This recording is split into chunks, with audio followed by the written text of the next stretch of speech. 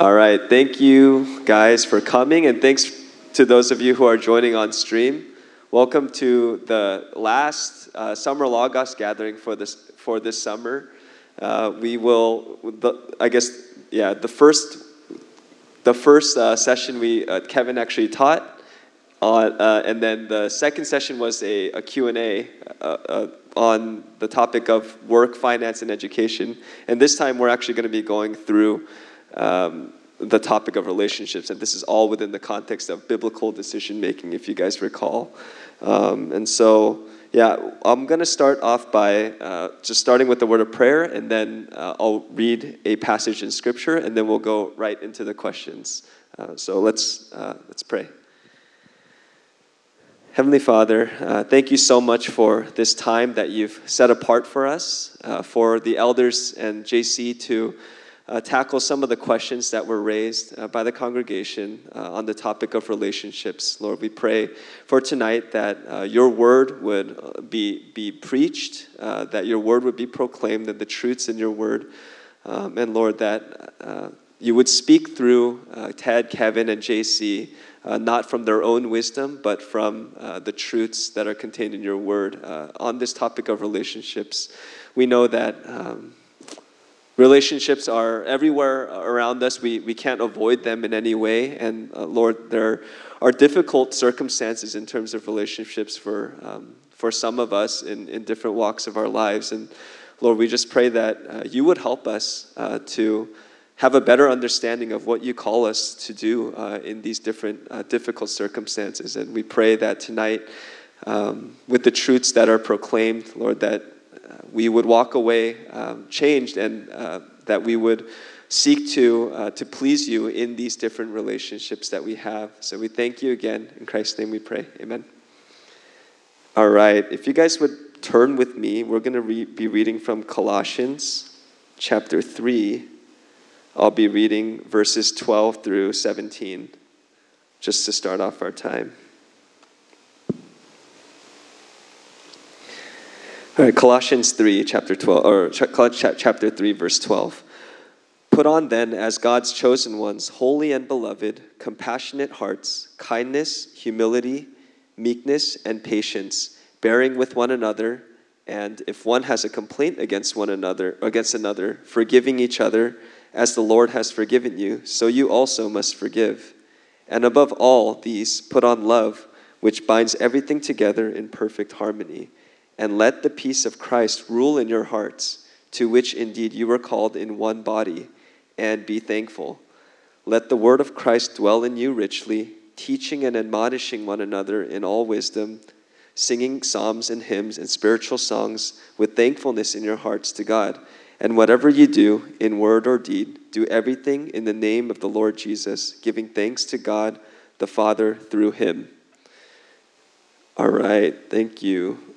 So we will be jumping into our questions, and we'll generally be going in the order that it was submitted, but we'll be grouping some of the questions by topic. And so the first couple questions actually are about young or dating couples or engaged couples. And so I'll just be asking the questions, and then it's open for any or all of you three to answer. So the first one is, for dating or engaged couples, how can both the men and women pursue purity? Anyone want to start that off? Why don't we go, who's the latest to get married? I think that'd be me. You're closer to the situation. Why don't you go first? Yeah. I think before you get into any sort of practical nuts and bolts of how do you really preserve purity in a relationship, it really does start, and then it almost sounds cliche, and you all know this, but we have to say it. It all starts with, where is Christ in your heart? Is he first? And do you desire Christ's holiness more than your relationship, right? And not that those things are mutually exclusive, you have to choose one or the other, but does your relationship come under submission to Christ and his holiness and his lordship? And that's where it starts. So I do think that, evaluating yourself and whether you desire that holiness is a starting point. I also think if we're talking about a dating relationship here, also just asking one another, okay, is Christ and his holiness our priority in this relationship, or is it ourselves and what we want and our own pleasure, right? And being able to answer that honestly before each other and before the Lord. And if there is repentance necessary there, then you need to turn and repent from that. So I do think that it has to start there. Without that, what is purity worth if it's not for Christ's holiness, right? So it has to start there. But if we're to get into sort of the practical nuts and bolts of purity, I think it really boils down to, walking in the Spirit, putting off the flesh and putting on the Spirit. So Galatians 5:16-17, but I say, walk by the Spirit, and you will not gratify the desires of the flesh. For the desires of the flesh are against the Spirit, and the desires of the Spirit are against the flesh. For these are opposed to each other to keep you from doing the things you want to do. So Paul calls us to put on the Spirit, right? To be filled with the Spirit, to walk in the Spirit. And if you've come to our church for any amount of time, you know what that means. If you are filled with the Spirit, that means you are filled with his word, because the Spirit of God and the word of God work in conjunction with each other, and they work hand in hand. So that means walking with the Spirit in every regard of walking in the Spirit and keeping his word, not just in the purity aspects of it, but in all of it, because it all comes together. You can't say, I'm obeying this part of God's word, I'm sensitive to the Spirit in this part of God's word, but not in this other one. It's the whole package that comes along. And conversely, put off the flesh, right? That's sort of the negative aspect of it. The other side of things, we put on the Spirit, we are filled with the Spirit, but then we put off the flesh. And when I say put off the flesh, that would obviously include, things like, overt sexual immorality and, the things that we view. Are there like explicit scenes or anything like that? Anything that kind of draws that aspect of our flesh. But it includes a lot more than that too. Are we putting off the flesh in its entirety? And if we ask, okay, what does that mean? Paul actually gives us a list here, and it's helpful to go through that. He talks about sexual immorality, impurity, sensuality, idolatry, sorcery, enmity, strife, jealousy, fits of anger, rivalries, dissensions, divisions, envy, drunkenness, orgies, things like that. So yes, that list does include things that are just, overtly sexualized. But look what else is in that list. Jealousy, strife, anger, dissension, division, and things like these, right? Are we also putting off those things in our lives as well? Because we may not think that they're related to our struggle for purity, but they absolutely are, because those are the things of the flesh, and they oppose the Spirit. And walking in the Spirit is really our best protection as far as purity is concerned. Thanks, Kevin. JC, Ted, anything you guys wanted to add? Oh yeah, totally agree with Kevin. As Kevin mentioned, that we have to keep God's word. And Psalm 119, verses 9-11 says, "How can a young man keep his way pure? By guarding it according to your word. With my whole heart I seek you. Let me not wander from your commandments. I have stored up your word in my heart, that I might not sin against you." So the issue of purity is that yes, you have you're engaged or you're dating someone, but ultimately it's your relationship with Christ first. And so if you are not walking well with Christ, no matter how much accountability you do, you talk to your discipler being shepherded, but if your private walk with God, right? If you have thoughts, right? If you're not keeping God's word, and if you're harboring lustful thoughts, right? Even though you're not acting on them, right? God knows that. Your discipleship group leader might not know that. Your elders might not, but God knows that, what's going on in your heart. But, there's hope, right? That God gives us his word so that we can be, so that he can reveal to us his will. And remember that it's about our relationship with God. And it just comes to mind two men in the Bible who faced temptation, yet two responses. Joseph and King David, right? First Corinthians 6:18 says, flee from sexual immorality. So when Joseph was tempted by Mrs. Potiphar, right? Potiphar's wife, what did Joseph say? He said, oh, this is bad, Mrs. Potiphar. He didn't stop there. He said, I don't want to sin against God, He even fled. Like he did something physically, right? So what King David did, he saw Bathsheba, right? He thought that he was alone, but God sees him. And yet he did not flee, right? Joseph did not say to Mrs. Potiphar, hey, Mrs. Potiphar, what you're saying is wrong. Let me open God's word and tell you in Scripture why it is wrong. No, he said he fled, right? So my point is that if you know practically, let's say you're going to go to the house, you're dropping off your girlfriend or someone you're dating, and the parents are not at home, right? Or for the engaged couples, like, you have an apartment, you're renting an apartment, and you're moving in, no one's going to be there, it's just the two of us, right? And so you have to be, just like in 1 Corinthians 6:18, flee, be proactive, like Joseph. Like, okay, so I will have guardrails, I'll text my discipleship group leader, that attitude of heart attitude, Lord, I don't want to sin against you. I just want, I'll follow your word and I will trust in you. So that's. Thanks, guys. Ted, anything you wanted to add? Yeah, I'll just really quickly say what these guys said a little bit differently. I think there's a tendency, and both of these guys just sort of alluded to sort of reduce purity to a set of rules, right? And I recall when I was first dating, my first thought was, okay, what am I going to do? What are all the parameters and boundaries we're going to put so we don't stumble, right? And perhaps I learned it from other guys who'd been dating before me, and yet, when Christ says in Matthew 22, what's the greatest commandment? It's to love the Lord your God with all your heart, soul, mind, and strength.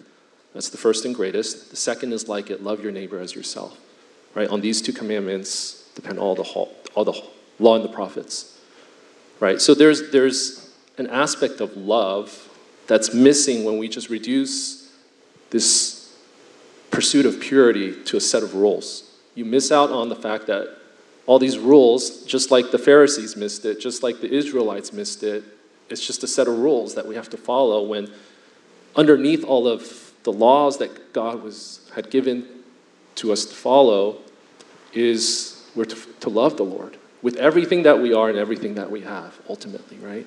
And the second is like it, we are to love one another, right? Love our neighbors as ourselves. And so, I think to boil down, when we struggle with purity, we struggle to love the Lord as we're called to. When we struggle with purity, we struggle to love our neighbors as ourselves. And when we see it in that light, we recognize where we need to repent. It's not, I need to put up these boundaries and I need to do better. It's, Lord, forgive me, for I don't love you the way I ought to. I don't love my sister in Christ the way I don't love my brother in Christ, right? And the way we have to tackle that is, as Kevin mentioned, walking in the Spirit, as JC mentioned, fleeing from idolatry. Another one, Romans 13:8, Paul speaking to the Roman church, owe no one anything except to love each other. For the one who loves another has fulfilled the law. For the commandments, you shall not commit adultery, you shall not murder, you shall not steal, you shall not covet. Any other commandment are summed up in this word. You shall love your neighbor as yourself. Love does no wrong to a neighbor. Therefore, love is the fulfilling of the law. Okay? And then he goes on to say, the hour has come to wake from sleep. Salvation is nearer to us than we first believed. The night is far gone, the day is at hand. So let us cast off the works of darkness and put on the armor of light. Let us walk properly as in the daytime, not in orgies and drunkenness, not in sexual immorality and sensuality, not in quarreling and jealousy, but what? Put on the Lord Jesus Christ and make no provision for the flesh to gratify its desire, right? You see the connection to Ephesians 5 of walking in the Spirit is the same thing as putting on the Lord Jesus Christ, as you recognize that all these things are connected to loving the Lord with all our hearts and loving our neighbors as ourselves. You know, if we're truly believers and we submit to the Lordship of Christ, that's what we pursue, is the love of God and the love of others. And purity falls under that. Yeah, thanks, guys, for just bringing it back to our relationship with God and really walking in the Spirit and allowing the Word to dwell in us richly. And our relationships are to be an expression of love for the Lord, love for one another, and a desire to obey the Lord. So thank you. There's one more question on the topic, I guess, for young couples. The question is, how can young couples grow in communication and set good patterns early on before the arrival of children, which often seem to amplify whatever issue was there before? I don't know who wants to start this one off, but...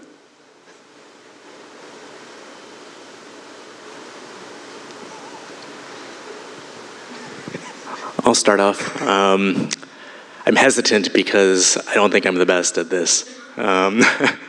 The communication is something that I definitely struggled with very much so at the beginning of our marriage, and I still do. So I don't come at this from, the perspective of someone who's got this figured out, but, I do know the principles that, the scriptures tell us and what I strive for as well. And really, one of the principles at play is just that you and your spouse are one, right? And when you're one, that means that nothing is really held from each other, right? You share essentially everything. So their problems are your problems, their joys are your joys. There are no really secrets between you and your spouse. So in general, whenever there is a pattern of being separate or independent from one another in a marriage, then that's something that you really need to take a step back and consider, okay, is this really healthy? What's going on here? The direction of being separate versus being one. And then that's kind of a general principle, of course. As for communication, as someone who struggles to communicate much at all, I think for me it was helpful just to, try to communicate early and often. And I think this especially helps, early on in marriage if things come up, little annoyances or things like that, to just not let those things sort of build up, but to address them early and address them frequently. And I think that's part of the principle behind, do not let the sun go down your anger, that type of thing as well. But I think it can be summed up in keeping your accounts short, right?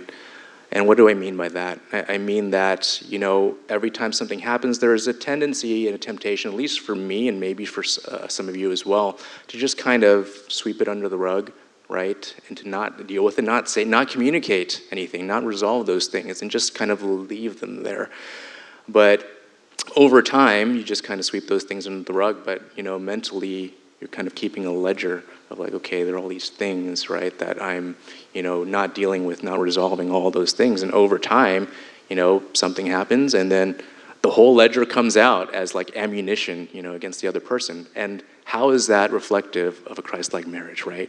If there's ammunition that you're storing against one another, that's not.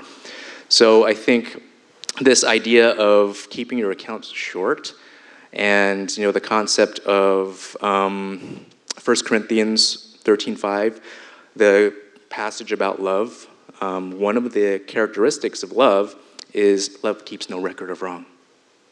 What ledger is there if we keep no record of wrong, keeping your account short, right?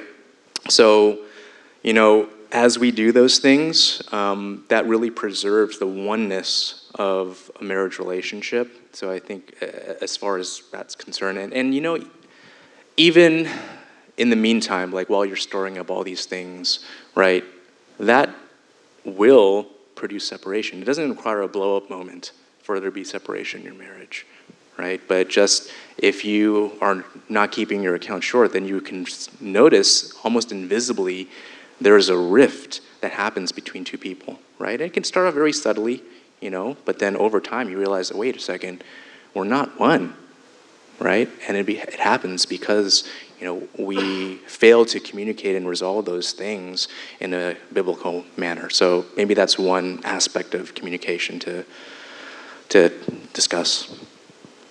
Thanks, Kevin. Ted, JC, anything you guys wanted to add there? I would commend you to JC's teaching on biblical conflict resolution. I think that's something I'm still working on, and just, for those who were there, I mean, it's, all the principles are there. It's just a matter of applying it, in our day-to-day lives, and not just after we get married, but, even with our roommates, with our family members. At the end of the day, pursuing, Christ and his glory above wanting our needs met or desires fulfilled. Ephesians 4 comes to mind, talks there about, putting off, putting on, putting off, putting on, right? And that's setting a pattern of putting off the things, the old man and putting on the new man, right? That we're in Christ. It's in the midst of that that Paul says, right? Let no corrupting talk come out of your mouth, but only such as is good for building up, as it fits the occasion, that it may give grace to those who hear. Right? Well, let no corrupting talk, I mean, that's anything that's unwholesome, right? It's not just bad language, it's not just curse words, right? It's things that don't build up, things that tear down, right? Slander, a harsh word. It might be the truth, but it's not spoken in love. And so those are things that we're to put off, and then we're to put on things that give grace to those who hear, right? And oftentimes we don't think about our words. We don't think about how we're communicating. We're just, especially for men, it's just like, well, get the point across. No matter how it comes across, it's the truth, right? But have we stopped to think about, well, does it extend grace? Right? I think that's a deeper question, and I think that's one that's convicting for my own heart too, because, oftentimes it's like, even in talking to my own kids, Kevin, you say you struggle. So do I with my own kids and my wife as well. It's like, well, here's the truth, but is it done in a way that gives grace to them? Or does it shoot them down? Or does it, discourage them or exasperate them, right? And so, Ephesians 4 is a place I would, meditate on. Yeah, I was about to quote that, Ted. But to piggyback on what Ted mentioned, in the context of Ephesians 4, the put off and put on, in verse 28, Paul puts there a verse, and I'll just read it to you guys. Let the thief, so after the put off, put on, right? Let the thief no longer steal, but rather let him labor, doing honest work with his own hands, so that he may have something to share with anyone in need. It's like, wait, why did Paul put it that verse? But basically, when does a thief stops being a thief? Usually people will say, when he stops stealing. But in the Bible it says here, when he shares with someone. Same thing with the liar. When does the liar stops becoming a liar? It's not when he stops lying. It's when he speaks the truth, right? Similarly for us, for the married couples, it's not the absence of conflict that determines how good your communication is. If there's no conflict, we're good. There's no conflict, we're good. It's about how proactive you are. Similarly as the thief who shares with those who are in need. The liar who got saved, who now speaks the truth. For the married couples, are you intentional in speaking the truth in love? And that's the context of Ephesians 4 as well. Paul states that. Speak the truth in love. So for us, and what Ted mentions about putting off, we have old habits, right? And what Kevin alluded to, like, when I got married, it's not like, I'm a changed man now, What you do, how you speak to your housemates, and like what Ted mentioned, how you speak to your family members. Don't think that being in love getting married will all of a sudden change how you communicate.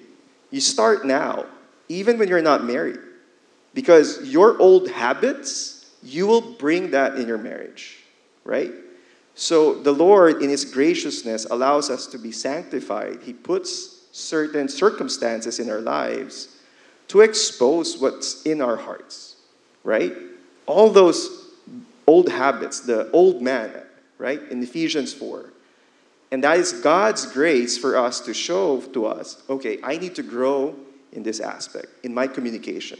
So for example, for me, like Kevin, I'm not like a good, I'm still growing in my communication with Kat.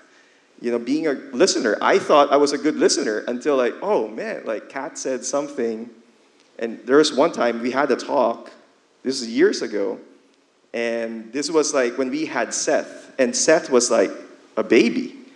And she would say things, and then there was one day she just said, you're not listening. I was like, no, I listen, but you're not doing it. It's like, oh yeah. It's like, I need to grow in maturity, basically, So for me, being a listener, and maybe for most husbands too, being a good listener. But anyway, the point is that we all need to grow in Christ-like maturity. That's Ephesians 4, as Ted mentioned. It's not just this without conflict, it's good. No, how Christ-like you are in your communication, speaking the truth in love. And you don't have to wait that you're married or dating. You do it now. How are you speaking with your housemates, your family members? So, yeah, that's it. Yeah, thanks for bringing up passages like Ephesians 4, 1 Corinthians 13. And I think, something that was implied in all of your answers was our communication is to be grounded in truth, right? We communicate based on God's truth. And, I think very, very important to point out, speaking the truth in love and, in a way that is building up our, our significant others for those who are, young couples or dating couples. So, thank you guys. Moving into a different topic, this is on, I guess the umbrella is kind of friendships and coworker relationships. So the first question is, what are some things to consider in evaluating and growing our current friendships for singles and marrieds? I don't know who wants to take that first one, but...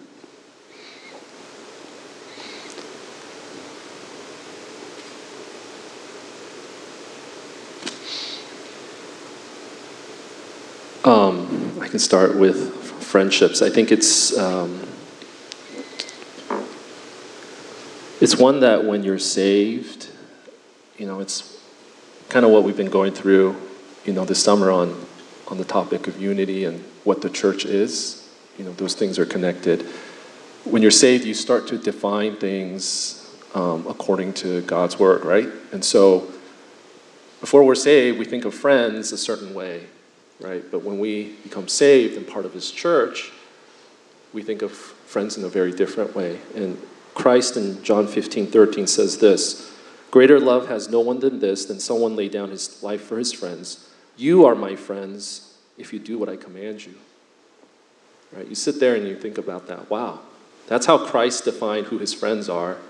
If I belong to Christ, if I'm part of His church, and what He says and what He desires and what He ordains is what I should pursue, then now my friendships really become about pursuing those relationships in which hopefully I'm being encouraged to obey God's command and I'm encouraging others to obey God's command, right? And where does that happen?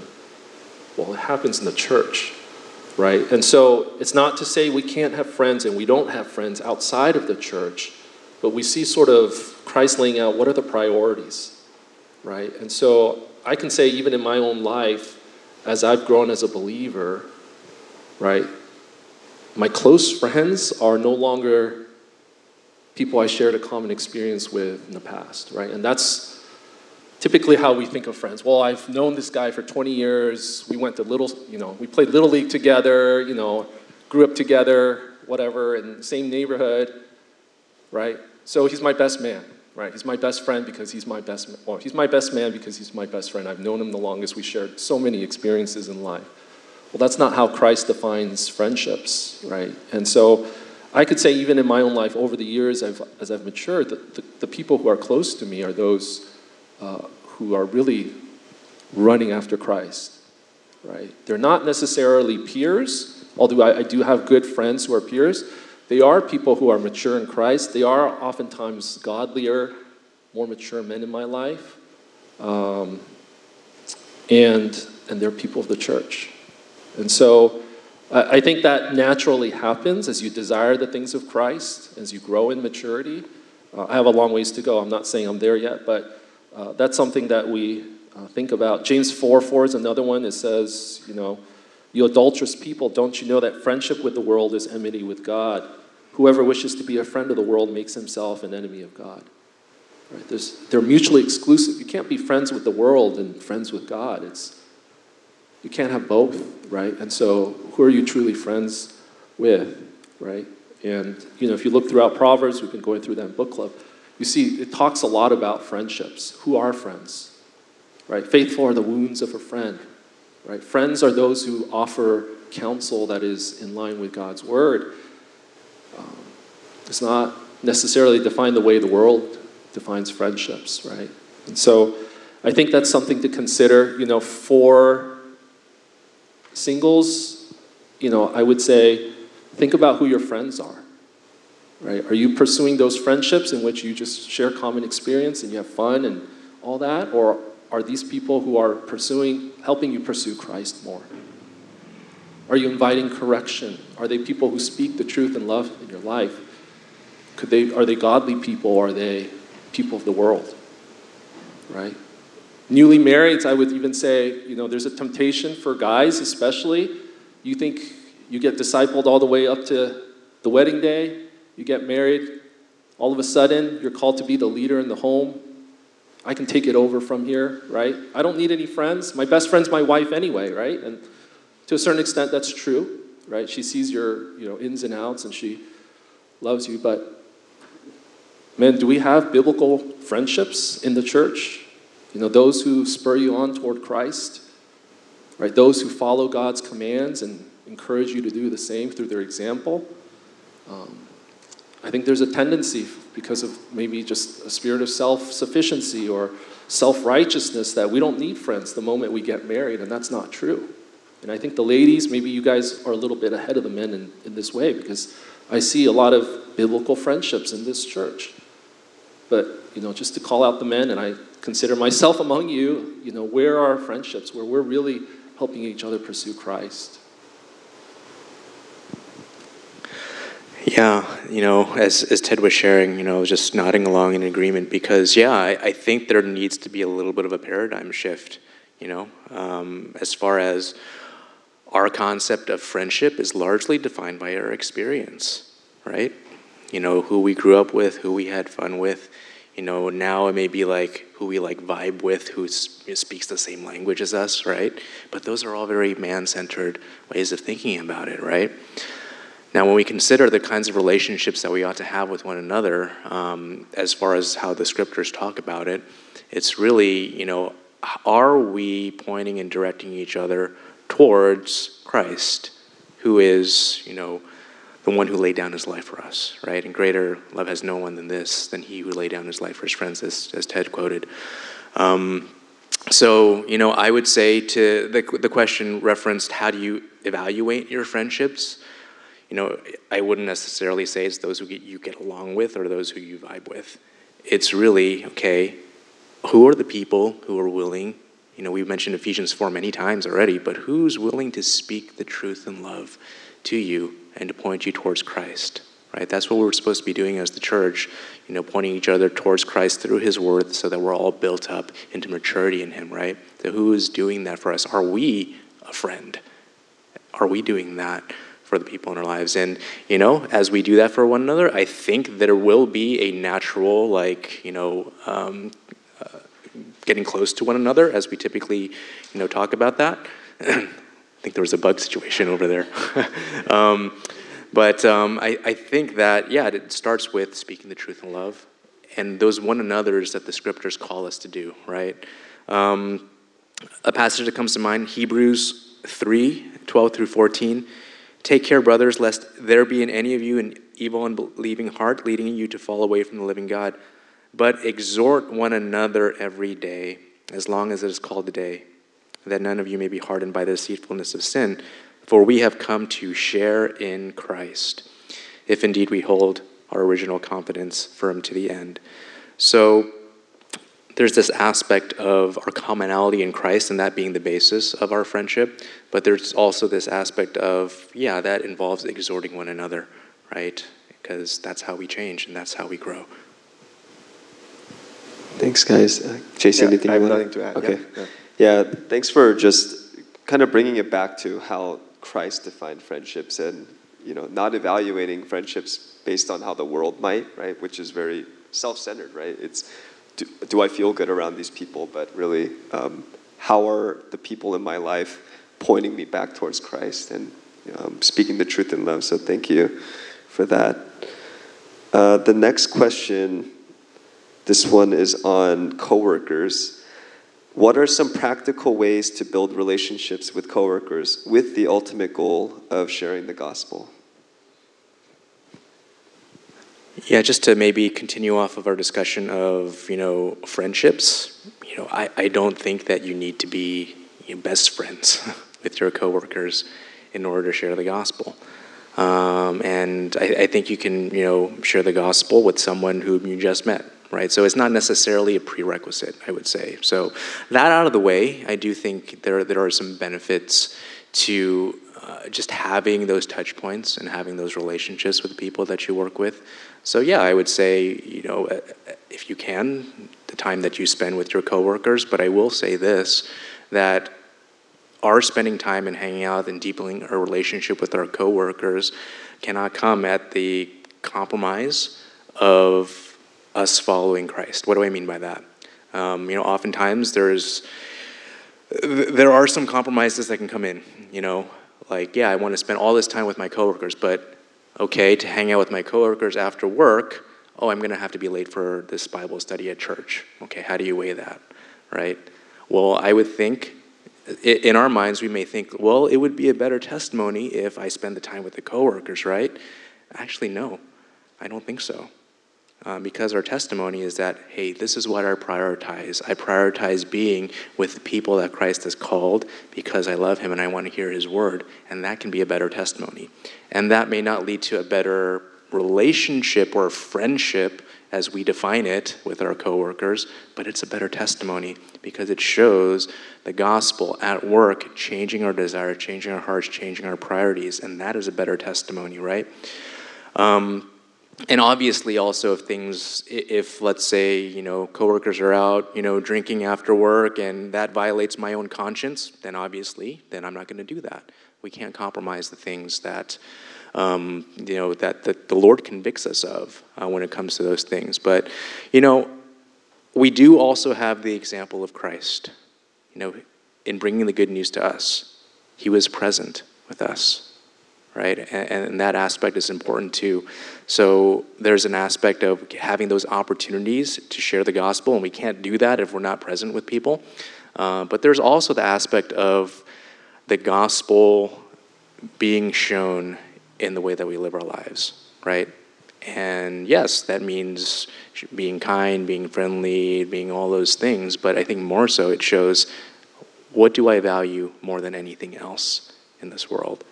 And that's Jesus Christ, right? And that may not mean that you have all the same hobbies with your coworkers and, and all those things, but it does mean that they see you in their lives and that there is an aspect of, okay, I know what he's about or I know what she's about. That's very, very clear.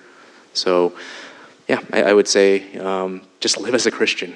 That's what it boils down to, honestly, to live as a Christian amongst your coworkers. Thanks. JC, Ted, anything you wanted to add to that? I agree. And, in 1 Peter chapter 3, verse 13, Peter addresses this to Christians who are suffering among pagans, basically. And so here's his encouragement. Now, 1 Peter 1 Peter 3, chapter 13 to 17. Now, who is there to harm you if you are zealous for what is good? But even if you should suffer for righteousness' sake, you will be blessed. Have no fear of them, nor be troubled. But in your hearts, honor Christ the Lord as holy, always being prepared to make a defense to anyone who asks you for a reason for the hope that is in you. Yet do it with gentleness and respect, having a good conscience, so that when you are slandered, those who revile your good behavior in Christ may be put to shame. For it is better to suffer for doing good, if that should be God's will, than for doing evil. So it says here, it's about obeying Christ, setting Christ as Lord, right? As holy. And your coworkers will see that. So for example, during lunch break, they gossip about your boss. And then you're kind of like, oh, not participating from that. They will observe that. Your work ethic, they will see that, how you work. The question is about practical ways. It's not just the way, it's about our walk with Christ, how we value and treasure Christ. They will see where we put our hope in. Do we put our hope in our salary, in our 401k, right? When we talk to our boss about our salary, or, do they see greed there? They will see that, So basically, your coworkers, let's say you are doing well financially, or you have, family, or, you're doing well in your work, and you say, yeah, I'm a believer. They might believe you. Yeah, they might, okay, that's great. But when they see that you are suffering for doing what is good, when they see, let's say your boss shouted at you, but you're not gossiping, you're not responding in the way how the world would respond, they will notice that. They will see, oh, wow, our company's benefits, they remove this benefit from the company. I don't know, lunch, I don't know, transportation allowance, I don't know, or wellness, day or whatever. So what's your coworker's response? They will complain, right? Why are they removing this benefit from us? But if they see you're not complaining, right? You're thankful. You're walking in the Spirit, like what Kevin mentioned, that you're loving, that there's still joy in you, that there's peace, right? They will see that. And then when you say, yeah, I'm a believer, they will like, wow. It's like they will see that we are not, like the world, as Ted mentioned a while ago. So, setting Christ as Lord, as holy in your life. So, again, it goes back to loving Christ and trusting and obeying Him. That's what we just read, earlier. Do all things without grumbling or disputing, that you may be blameless and innocent, children of God without blemish, in the midst of a crooked and twisted generation, among whom you shine as lights in the world, holding fast to the word of life, so that in the day of Christ, right, I may be proud that I did not run in vain or labor in vain. Right? It's the power of the gospel in us, right? As both of these guys mentioned. I think add to that, power of prayer. Right? How often do we pray for our co-workers? How often do we pray for ourselves that we would live a life above reproach, so that we can reflect Christ wherever we are? Right? Are we living out that life, and are we depending on the power of the Holy Spirit in our lives, but also to, for our coworkers, also for opportunities to come up, just small example, just as kids are transitioning to school, things like that, just been praying for gospel opportunities, and we found out the other day, we're going to be carpooling with a couple neighbors. Isaiah's going to be going to a Christian private school, but these two families that we'll be carpooling with, they don't go to church. They're going to the school because of the academics or whatever the school has to offer outside of chapel and all that. And I was like, praise the Lord. Here's an opportunity. I get to drive them 15 minutes every single day, get to know them, hopefully share the gospel, invite them to church, right?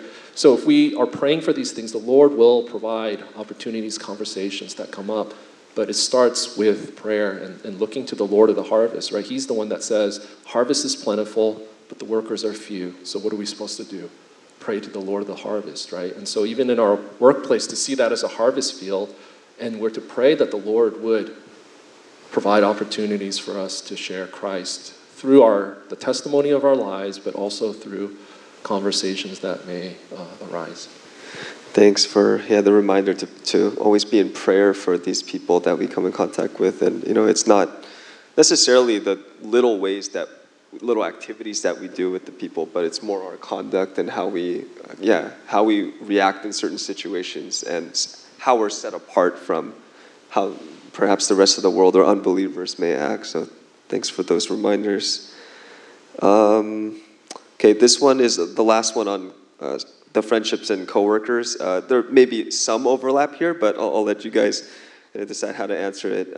How do you peacemake with unbelieving friends or coworkers? How do you know when you need to walk away from a friendship with unbelieving friends or professing believers? Do we walk away when they become a stumbling block?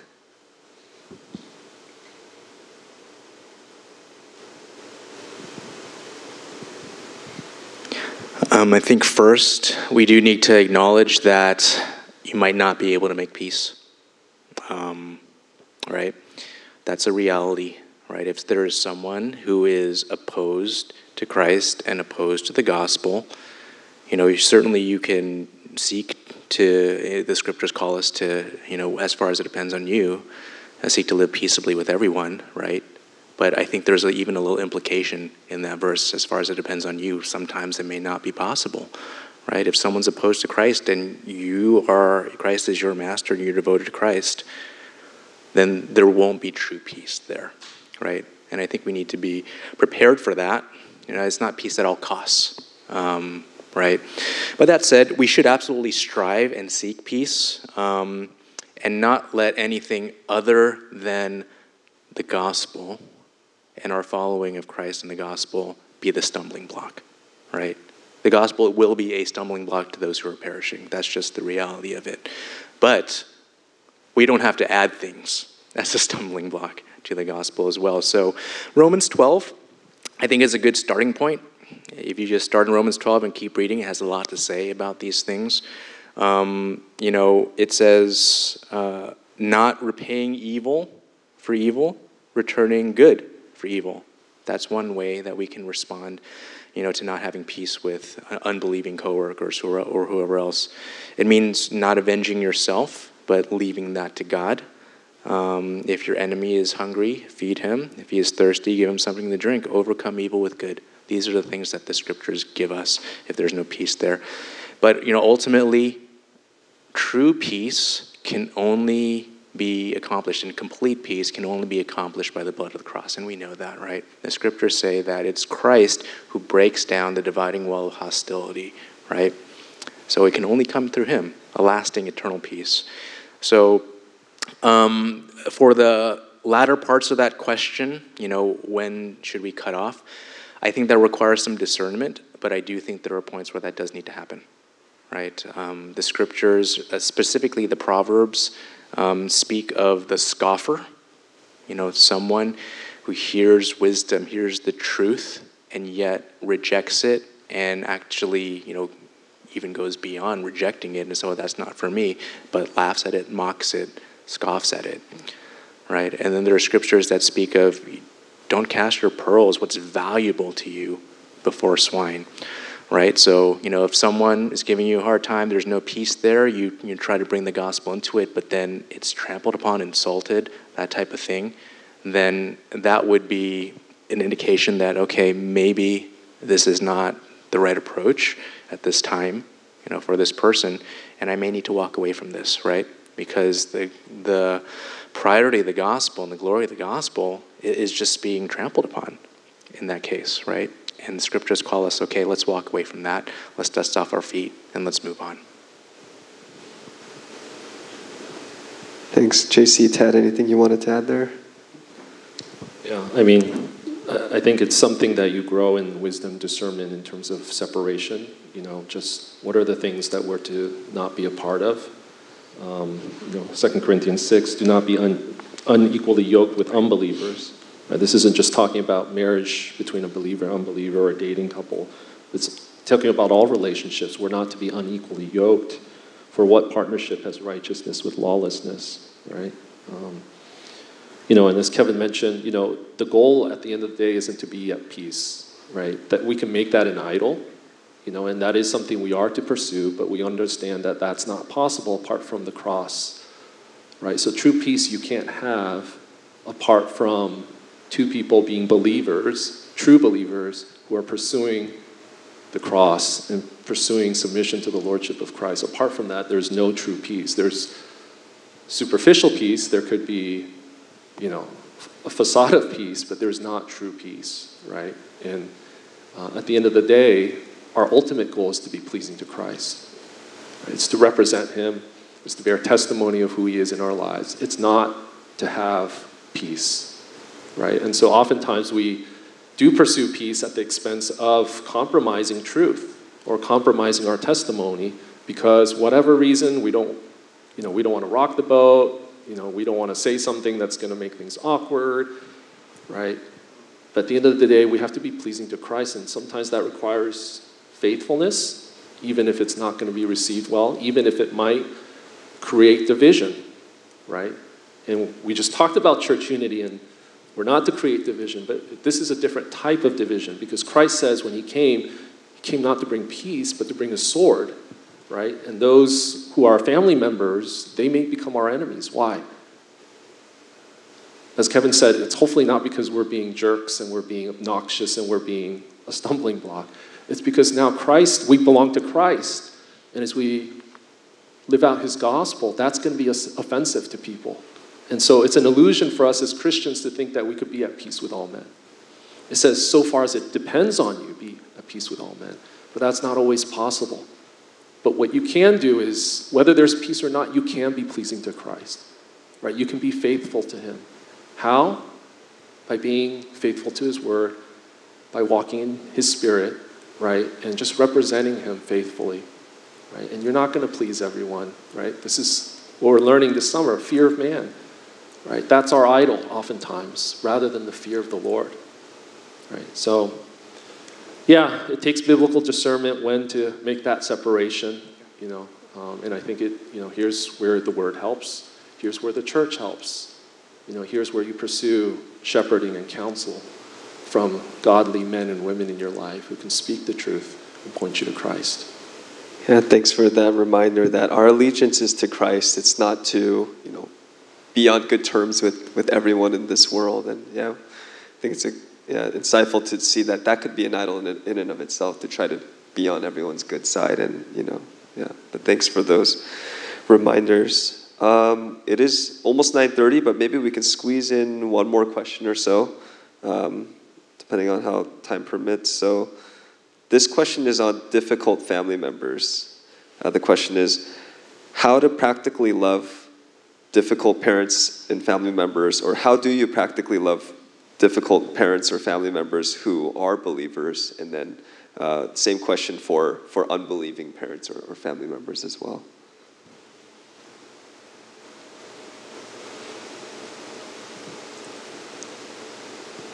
I think we all have difficult family members. I mean, I just think of Kevin and JC's family too, my own family. It's not an accident. God didn't put them in our lives to make our lives difficult for no reason, right? And when he's sovereign over these relationships, right, we can come to these difficult situations or difficult people and think about, okay, how can I fix them? How can I get rid of them? How can I make life easier for myself? When really our perspective is backwards. God brings difficult people in our lives to sanctify us, right? To show us where we need to grow, to show us where we lack faith, to show us where we lack patience, to show us where we lack love, right? To show us where we lack forgiveness, right? And so I think even before we think about what can we do for them, it's, okay, how is the Lord trying to grow me in him through these difficult people in my life, right? And that's been a constant thing for me and Becky because we do have difficult members of family members in our lives, and it's easy to think about oh, this person did that and that person did, but you miss the point. Christ is trying to sanctify us. If we belong to him, he is determined to grow us to be like Christ. And you look at Christ, he had difficult people all throughout his life, right? Even his own family members, right, gave him a hard time. And yet Christ responded perfectly. Christ responded in love every single time, right? Whereas we all fail, right? And so what is Christ trying to do with these difficult people? Or what is God trying to do? He's trying to make us more like Christ. And so if you have difficult people in your life, and we all do, look to Christ. Spend time in the Gospels. Look at his life. Look at how he interacted, right? And pray that the Lord would change us to be more like Christ through difficult family members. And then after you've done all that, and that's an ongoing process, pray for them and serve them. Because that's what Christ did for all these difficult people in his life. Did he want to serve a guy like the disciple Peter who had a big mouth and, made life hard? No. He just humbled himself and served Peter and served these guys, was patient with them, prayed for them, right? I think we can find encouragement that we can be faithful to him even when people don't change. And that's not on us to change them, right? We come in with this, I'm the doctor, I'm the engineer, I'm the guy that's going to come in and fix the relationship or fix this person. And God never meant that to be the way, right? It's for us to pray to him and trust that the Holy Spirit would be the one to change hearts, while at the same time praying that the Lord would change our own hearts. The question sort of divided between family who are believers and those who are unbelievers. And, as far as family who are believers is concerned, I think all the things that the scriptures call us to do, all the one another's, even though that is in the context of the local church, if your family is a believer, they are brothers and sisters in Christ, right? And so we can treat them as brothers and sisters in Christ. I think that's obvious, but many times obvious things are not so obvious to us, right? Where we almost treat our family a little bit different in those ways, in that, like, okay, showing love and kindness, I'll do that with church members, but family, they're different. I can be a little bit different with them, right? So I would say they're brothers and sisters in Christ. For believing family members, even if they're difficult. Sometimes family is more difficult just because we're around them more, they know how to push our buttons, that type of thing. But they're not exempt or somehow outside of all the one another's that we're called to in the local church body as well, because they're part of the body of believers, 1 Thessalonians 5:14, a favorite of mine, comes into play too. We urge you, brothers, admonish the idle, encourage the faint-hearted, help the weak, be patient with them all. That includes family, right? So your family falls into the application of that verse as well, especially be patient with them all, right? For an unbelieving family member, Ted already mentioned it, we need to be faithful in prayer. That has to be there. That's the best way that we can love unbelieving family member, is to be, faithful in prayer, And for unbelieving family members, I do think they're your family, and there's an aspect of the scriptures say we don't care for our family members as far as, physical needs are concerned, we're worse than an unbeliever. So, certainly there's an aspect of taking care of your family that's there as well. But, I would also say that you also don't want to blur the lines and confuse the fact that, Christ and his will and his lordship comes first. And if there is a compromise there, then Christ has to come first. Like Ted mentioned, Christ had, family members that were difficult as well. And what did Christ say? What did Christ say? If anyone comes to me and does not hate his own father and mother and wife and children and brothers and sisters, yes, even his own life, he cannot be my disciple. Christ is not saying, okay, you need to go out and hate your family, right? But he's saying that my priority is to do the will of my Father, and nothing else comes close, right? So yes, we need to care for our families, but if that ever gets in the way of us doing the will of God and following Christ, then the priority is very clear there. 2 Corinthians 5:9-10. So whether we are at home or away, we make it our aim to please him. For we must all appear before the judgment seat of Christ, so that each one may receive what is due for what he has done in the body, whether good or evil. So we're not here to, ultimately, we're here to please Christ. Not our parents, right? Not our in-laws, family members. It's Christ whom we aim to please.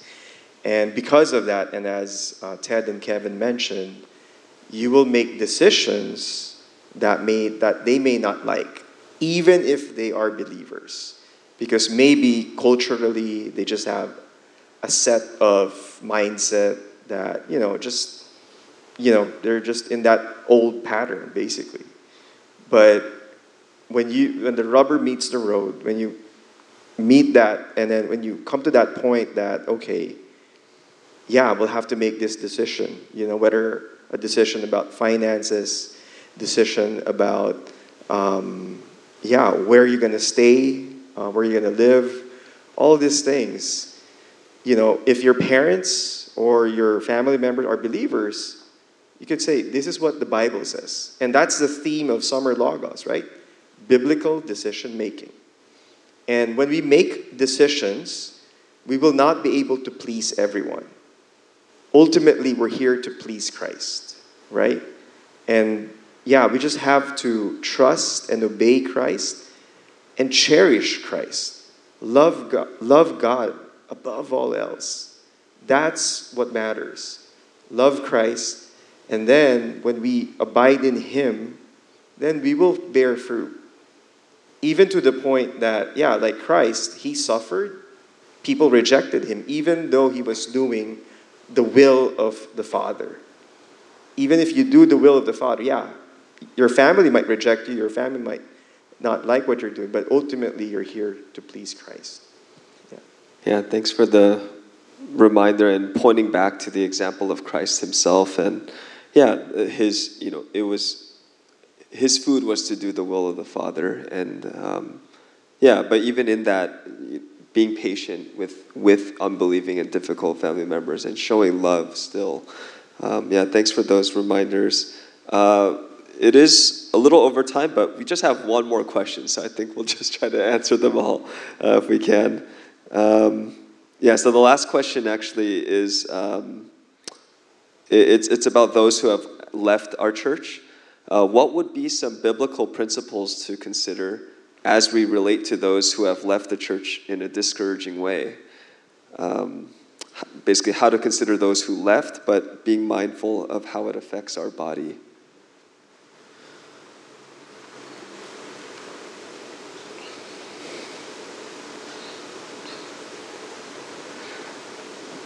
First John 2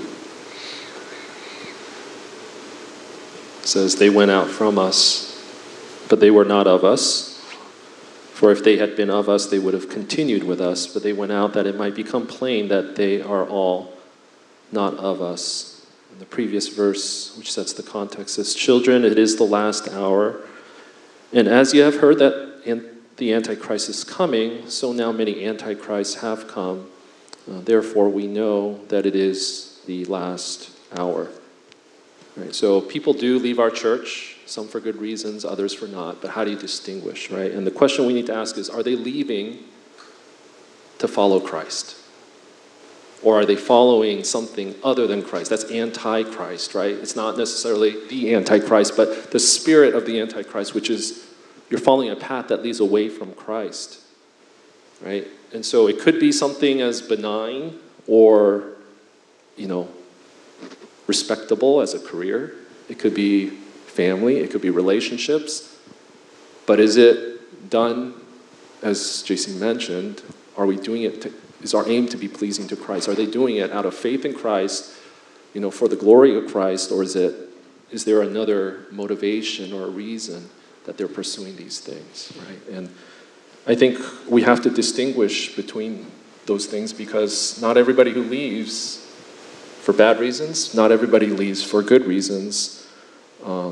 But as the question's asking, what do we do with those who don't leave on the best terms? Well, first, the implications is we shouldn't be surprised when people leave our church, right?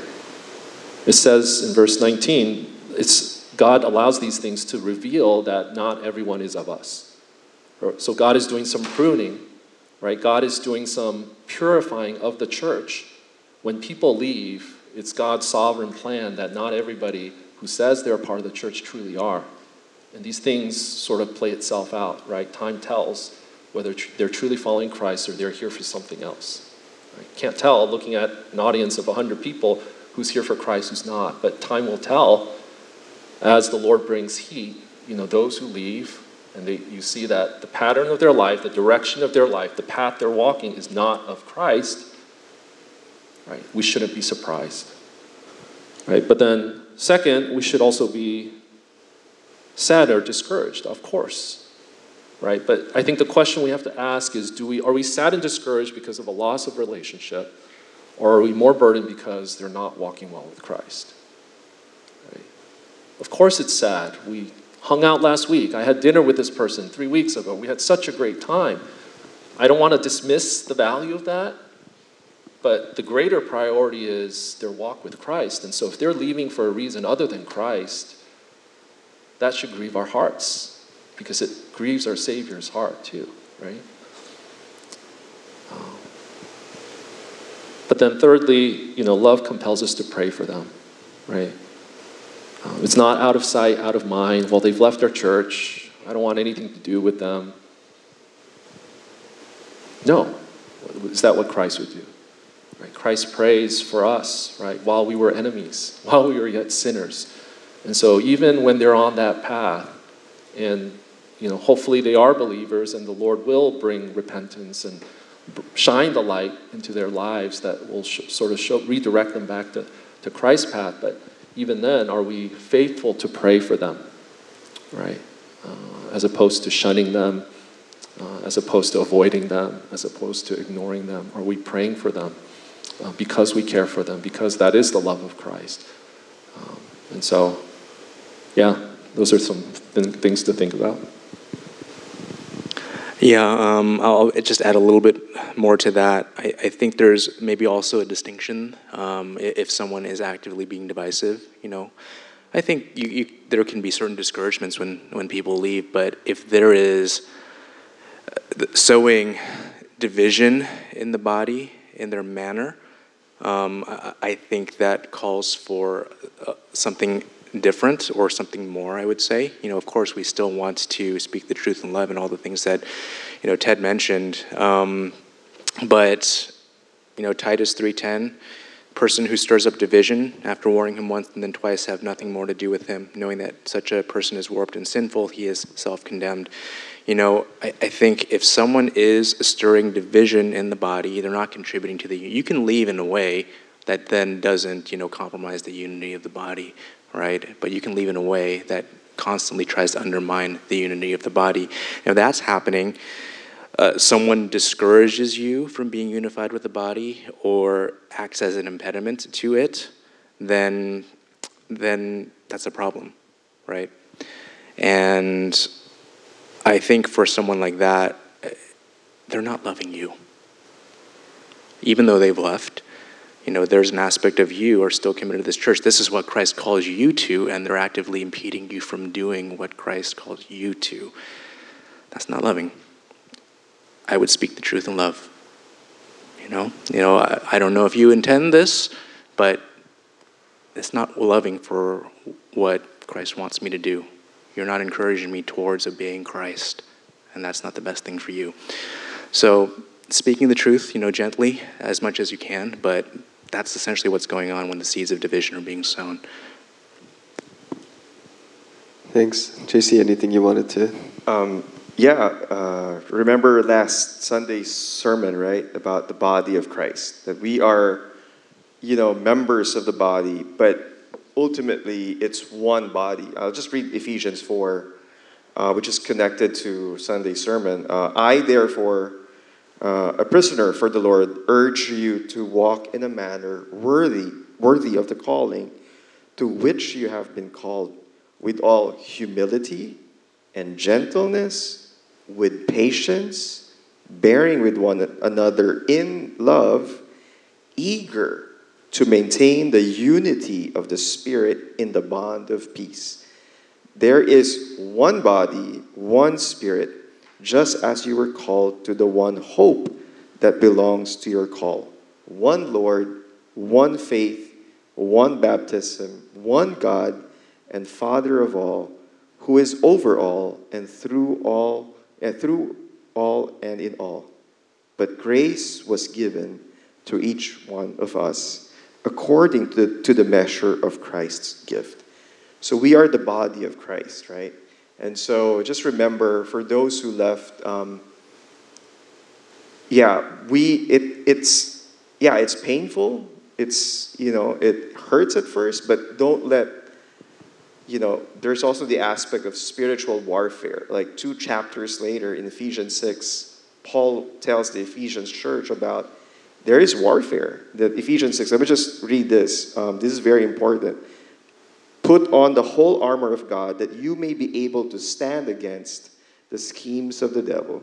For we do not wrestle against flesh and blood, but against the rulers, against the authorities, against the cosmic powers over the present darkness, against the spiritual forces of evil in the heavenly places.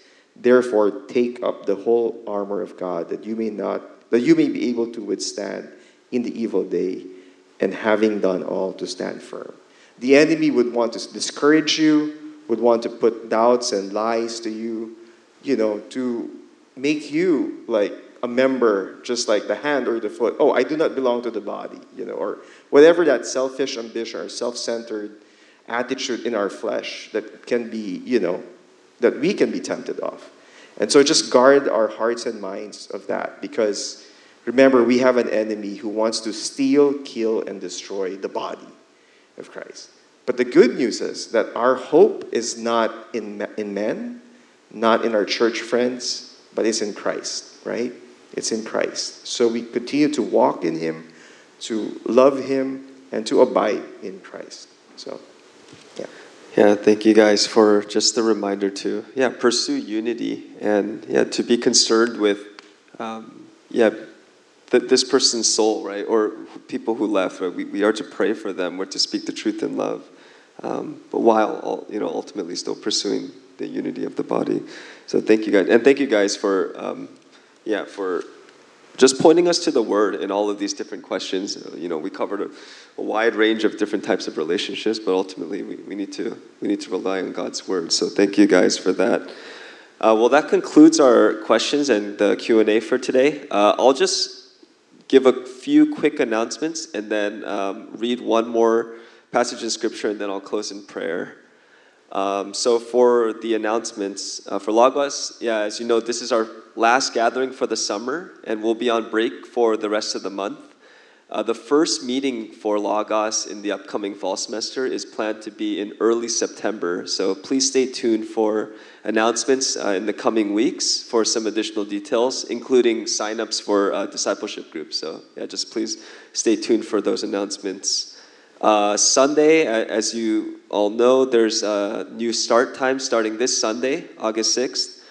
The start time is moving from 9:30 a.m. to 9 a.m., so please make sure to set your alarm clocks accordingly. And lastly, there is an all-church summer picnic as well this coming Sunday at Ponderosa Park in Sunnyvale. Sandwiches and water will be provided, but you're also encouraged to bring your own snacks or treats to supplement your lunch. So a little bit different from the last time, but hope to see you guys all there. All right, with that, I'm actually going to read one more passage from the book of James, chapter 1, verse 19 to 24, to close us out. James 1:19. Know this, my beloved brothers. Let every person be quick to hear, slow to speak, slow to anger, for the anger of man does not produce the righteousness of God. Therefore, put away all filthiness and rampant wickedness and receive with meekness the implanted word, which is able to save your souls. But be doers of the word, not hearers only, deceiving yourselves. For if anyone is a hearer of the word and not a doer, he is like a man who looks intently at his natural face in a mirror. For he looks at himself and goes away and at once forgets what he was like. But the one who looks into the perfect law, the law of liberty, and perseveres, being no hearer who forgets, but a doer who acts, he will be blessed in his doing. So just a reminder for all of us to, as we heard the different truths today in how to deal with and navigate different relationships, we're to be doers of the word now, not just hearers. I know that is the difficult part, right? To put these things into practice with, the relationships that we're going back to. But we have the Lord and we have the Spirit working in us to help us through these things. Let me just close us with one last word of prayer. Heavenly Father, we thank you so much for today, just allowing or just speaking through the elders and JC on these different topics for difficult family members, co-workers, dating couples, even church members who have left. Lord, there are many challenges and just different decisions we need to make in terms of our interactions with these people. But Lord, we're thankful for the reminder that you've given us to look to your word, to consider how we are walking with you, and that these relationships are ultimately to simply be an expression of our worship to you and our love for you. Lord, would you help us by reminding us that your Spirit is working in us to help us and to remind us of your word and your truths as we interact with different people in our lives. And Lord, would you help us not to sin, to repent from sin, whether it's bitterness, anger, impatience.